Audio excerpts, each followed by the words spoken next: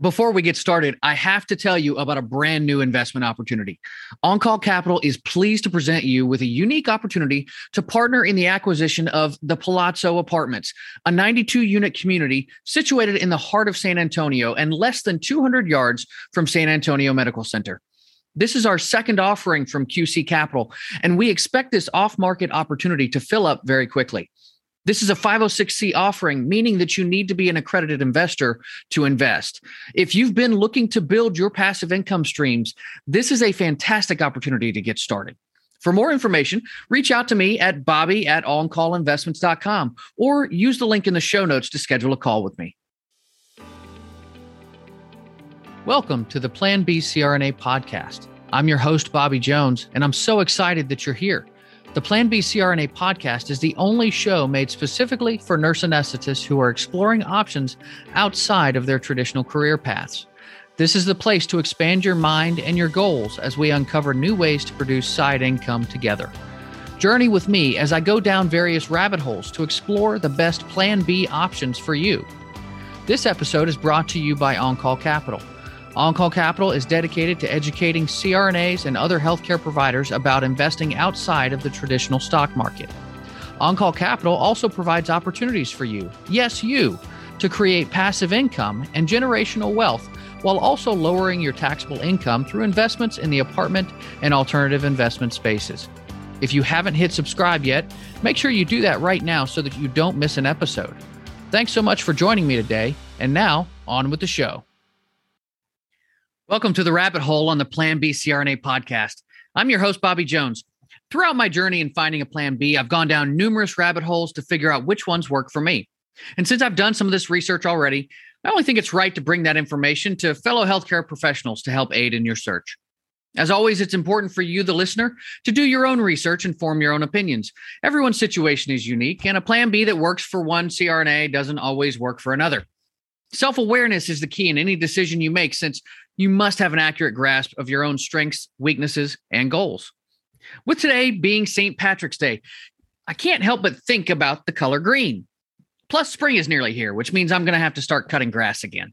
And of course, I can hear the lawn guys at my neighbor's house with their mowers and blowers going full tilt. With all that in mind, today's rabbit hole is dun, dun, dun, landscaping. When I graduated with my first bachelor's degree, I moved back in with my dad for the next 8 months while Lorona, my fiance, finished up internships. My dad had retired from the Air Force and moved down to Florida while I was in college, and he had purchased a lawn service so that he could work outside of an office for once.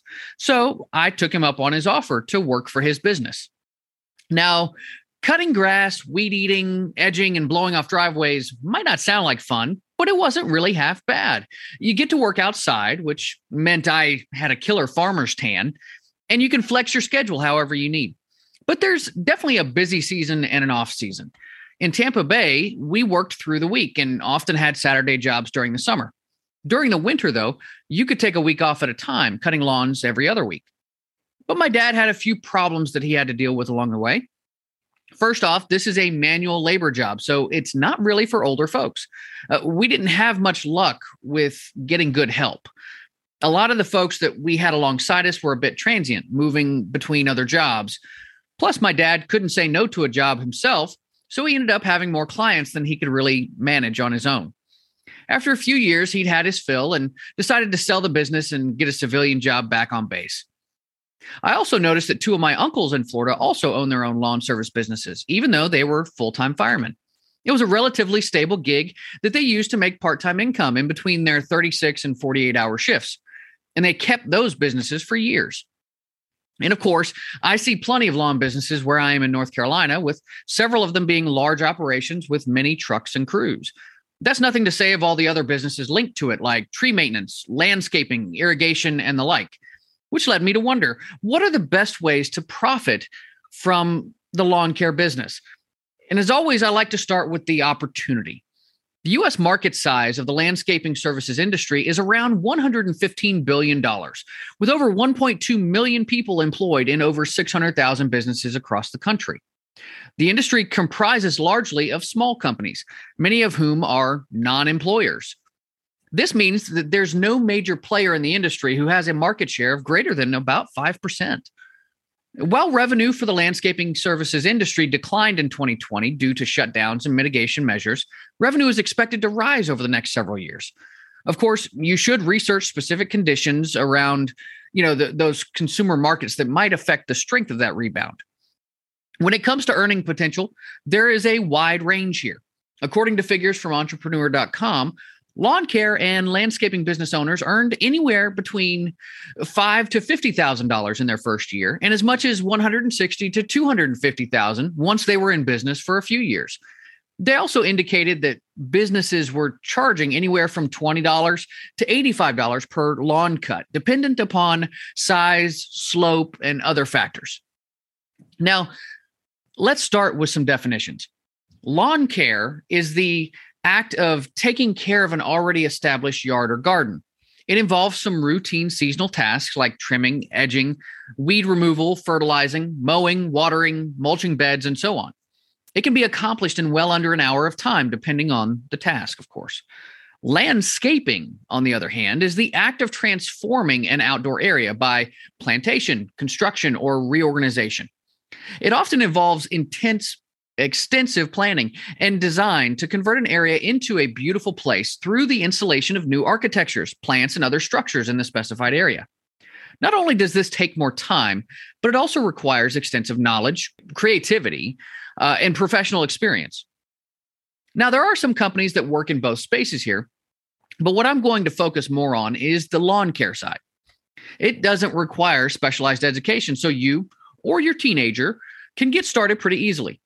I always like to check out the pros and cons of starting things, so let's do that for the lawn care business, and we'll start with the pros this time.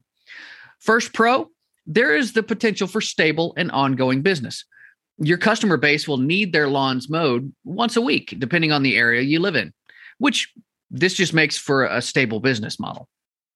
Next, you can also sell other products that are reoccurring products, such as fertilizers, weed treatments, bug treatments, and the like. You can sell these to customers for an increased margin, making for an attractive alternative source of revenue. Next pro, this is a customizable business. You can start by offering one service, such as mowing lawns, and build out to other service offerings like bush trimming, new sod installation, tree trimming, and weeding. There are a ton of options out there that allow you to be as flexible as the consumer demands. So you can change what you offer just depending upon what they're doing. Next pro, this is a scalable business model. You can choose to be a sole proprietor, doing it all yourself. You can choose to scale up and manage multiple lawn care teams from your home office. Or you can go after residential contracts, commercial building contracts, or both. Next pro, there is an entry-level workforce, meaning that the majority of the employees don't need any kind of formal education since they can just learn on the job. This means that there's no expensive training or recruiting costs. Next pro, there are franchises available. If you're interested in purchasing an existing model to work from, there are many proven and reputable lawn care business franchises available for purchase. One example is Lawn Doctor, which has a startup cost between $100,000 to $125,000. Or you can purchase an existing business, which provides you with an existing customer base and equipment. This is what my dad did, and it worked out pretty well. Next up, this is seasonal work, depending on your location. As I mentioned, in Tampa Bay, you only had to mow every other week in the winter. As you move north, you'll have even more time. Of course, in snowy climates, that may be another opportunity altogether. Snow plowing is another way to create income, and it does count as yard work. Next pro, and this will be the last one, some of this work can be done under the table. Now, we just had a tree removed from our house, and we wrote the check directly to the owner of the company. I've seen other small lawn services that do the same thing. This means that they don't have to claim that as taxable income. Now, not all customers buy into this, as they know that it's a tax avoidance tactic. And I know that it's a bit of a shady proposition, so I'm not necessarily advocating for you to take this route. But who can really blame folks for trying to avoid paying taxes as much as they can when the tax laws are written to squeeze the middle class and benefit the rich? I certainly can't. Now for the cons. First, startup expenses can be high. I already mentioned getting into a franchise, which can be around $100,000 or so. You can also buy an already established business from someone looking to cash out. When I checked on bizbuysell.com for North Carolina specifically, this path can run you anywhere from $80,000 to $90,000 into several hundreds of thousands of dollars. Of course, you can generally work out a payment plan with the seller, but that's still quite a chunk of change for just a side gig. Now, next con, competition is everywhere. Just Google lawn care services in your area and you're bound to find a ton of them. Part of this is due to low barriers to entry. Now, if your market is particularly saturated, you may have to compete on price, and that just cuts into your profit margins. Research your area and talk to local lawn care companies about their experiences if you can. Next con, there is some economic risk. When times get tough, some residential customers may cut out your non-essential services to save a buck. This could put you on the chopping block. Next up, work can be very seasonal. We did mention that before. Florida and much of the southern states don't have to worry about this due to the mild winters, but if you're up north, customer accounts can shut down by mid-October. This may be nice for your downtime, but not so nice for your wallet. You'll likely need to diversify your product offerings, moving into leaf pickup and snow removal, etc., to keep your business running. Now, my dad made sure that his clients paid a monthly fee that didn't change throughout the year instead of charging per cut. This ensured that he didn't suffer during the slower winter months.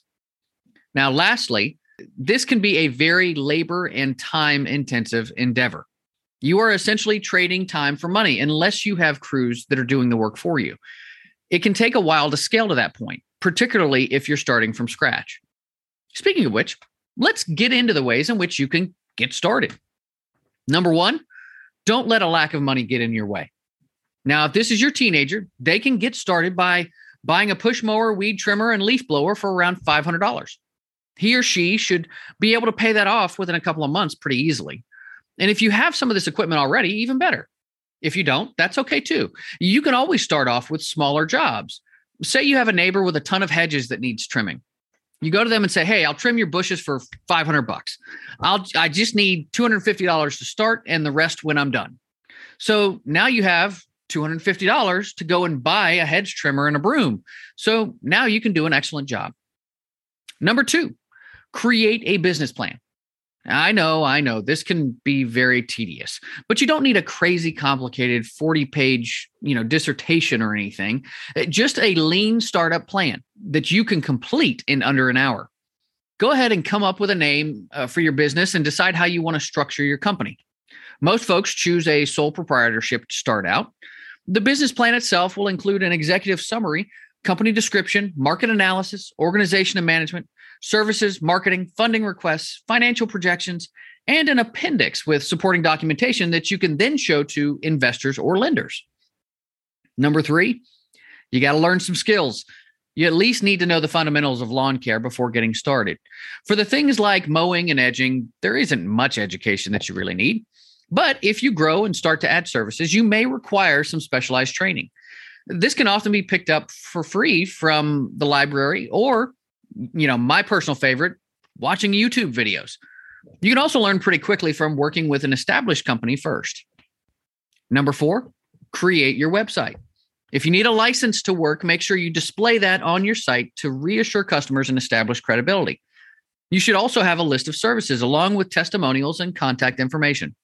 If you're looking to generate leads, sprinkle in some buttons like call us now or get your free estimate as a call to action for potential customers.